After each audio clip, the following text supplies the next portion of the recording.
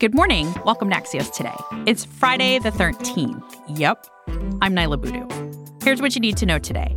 Why pediatricians are struggling to treat patients. Plus, what do MLK's words mean to you?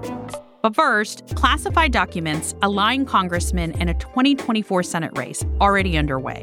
The week in politics is our one big thing. Lots of news in Washington this week. California's 2024 Senate race is heating up before Senator Dianne Feinstein even announces if she's going to be stepping down.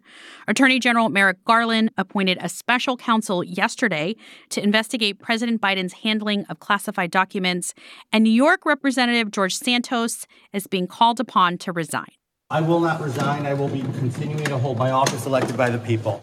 Here to discuss all of this for our Friday Politics State of Play is Axios' Eugene Scott.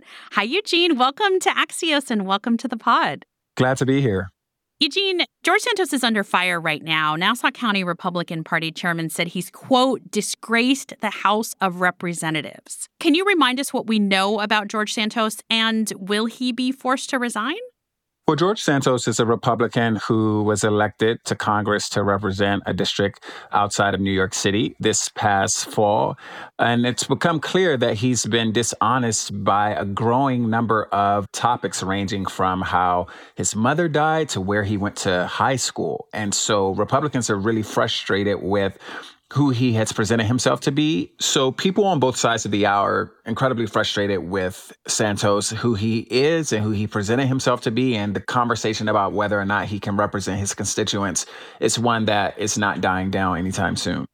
I guess the question is, can he be forced to resign? It's just pressure right now. There are a couple of investigations he's found himself in, and depending on whether or not he has proven to have done anything illegal, that part will perhaps determine what he can actually be forced to do or not. Also on Capitol Hill, Representative Barbara Lee is planning to run for the Senate, and Representative Katie Porter has already announced her bid. Eugene, what are your sources telling you about how this California race is already shaping up? And we should point out, even though Senator Feinstein hasn't confirmed whether or not she's going to be running again. Well, liberal voters in California, especially progressive voters, are looking for someone new. Feinstein is 89 years old, and there's been concern about whether or not her politics align with where the left in California currently are. And you have individuals like Katie Porter and Barbara Lee who have popular followings in the state, and their voters would like to see them have more prominence in the Democratic Party. Doesn't it seem early for this to be happening, or no? Next year's 2024. The fundraising has to start now, and quite frankly, it's probably already started quietly for both of these individuals. Another really big story this week, Eugene. 2 sets of classified documents from President Biden's days in the Obama administration were found outside of the White House. Attorney General Merrick Garland has appointed a special counsel to investigate. Do we know what happens next here? Well, the investigation is just beginning. The special counsel, Robert Hur, has just been appointed. And it's important to know that as of now, there's been no indication of criminal wrongdoing. But what will happen in the future is not clear right now. But the Biden White House has been incredibly vocal about how they've been cooperating with the Justice Department in every step of the matter and trying to distinguish themselves from Trump, who has found himself in a similar situation. Finally, Eugene, we are at risk of hitting our debt ceiling if Congress fails to increase the government's borrowing limit in time. Is this something we should be worrying about right now? It's certainly something worth paying attention to. Republican leaders have not been very vocal about whether or not the, debt ceiling will rise, but there's concern about spending and whether or not, the government will be able to pay its debts if the debt ceiling is not risen. Eugene Scott is Axios' senior politics reporter. Thanks, Eugene. Thanks for having me. In a moment, pediatricians hunt for antibiotics for their patients. Mom deserves the best, and there's no better place to shop for Mother's Day than Whole Foods Market. They're your destination for unbeatable savings, from premium gifts to show-stopping flowers and irresistible desserts. Start by saving 33% with Prime on all body care and candles. Then get a 15-stem bunch of tulips for just $9.99 each with Prime. Round out Mom's menu with festive rosé, irresistible berry chantilly cake, and more special treats. Come celebrate Mother's Day at Whole Foods Market. Welcome back to Axios Today. I'm Naila Boodoo. Earlier this week, we talked about the national shortage of children's Tylenol and Motrin because of a spike in demand. Well, we heard from many of you parents that these aren't the only medications in short supply right now. Other drugs, like antibiotics, are harder to find in the midst of this triple-demic. One of our listeners, Dr. Jason Turk, is a pediatrician in Northern Texas and a spokesperson for the American Academy of Pediatrics. He reached out to tell us these shortages are having a big impact on his practice, so we invited him on the podcast to tell us more. Hi, Dr. Turk. Welcome to Axios Today. Thank you very much. I'm glad to be here. What kind of medication shortages are you seeing in your practice, and how long has this been going on? Well, we're seeing shortages of really basic things that we need to use to treat common childhood illnesses such as ear infections and sinus infections and skin and soft tissue infections, things like amoxicillin and some basic cephalosporin antibiotics like cephalexin, and some shortages of Augmentin, which is another form of amoxicillin that adds another drug to it. It's made it really, really difficult for us to find these basic medications that we need to treat common childhood illnesses that we see. So how are you and your staff dealing with this? Are you spending a lot of time trying to track down medication? Yes. A lot of our bandwidth in the last couple of months has been about calling around to different pharmacies to try to source these important medications for our patients and then rerouting prescriptions to wherever we can find them.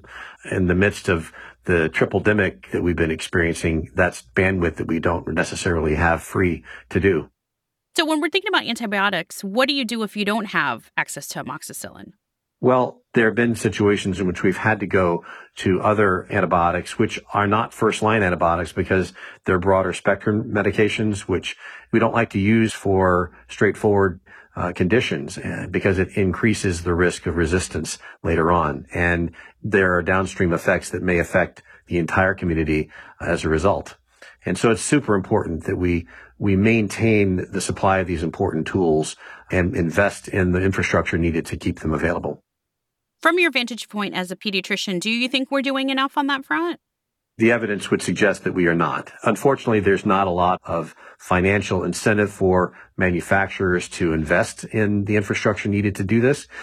There isn't any indications right now that the bottlenecks in supply chain and the challenges with sourcing raw materials and getting the market situated in such a way that this doesn't continue to be a problem. There's no evidence to say that that's changing dramatically right now, but there are people that are working on it, and I'm hopeful that things will turn around.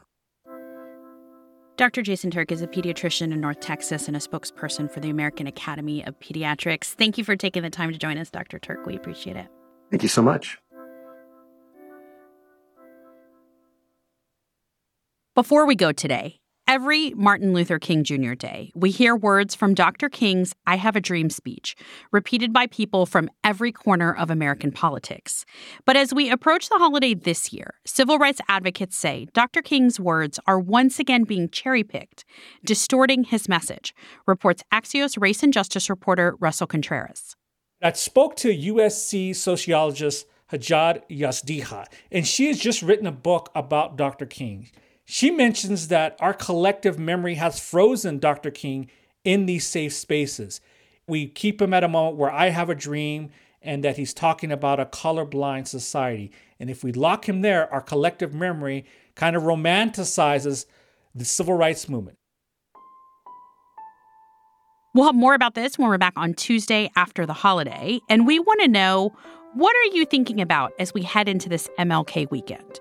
Do you or your family reflect on Reverend Dr. King's words? What do they mean to you? Send us a text or a voice memo at 202-918-4893. And that's it for this week. Axios Today is produced by Fonda Mwangi and Lydia McMullen-Laird. Our sound engineer is Alex Sugiura. Alexandra Botti is our supervising producer. Sarah Kehalani-Gu is Axios' editor-in-chief, and special thanks as always to Axios co-founder Mike Allen. I'm Naila Boodoo. Margaret Talev and Erica Pandy will be in for me next week. Until then, stay safe, enjoy your holiday weekend, and we're back with the news on Tuesday.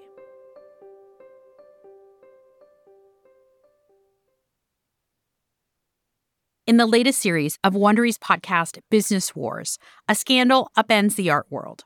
Auction houses Sotheby's and Christie's put their legacies at risk and nearly destroyed themselves in the process. Listen to Business Wars on Amazon Music or wherever you get your podcasts.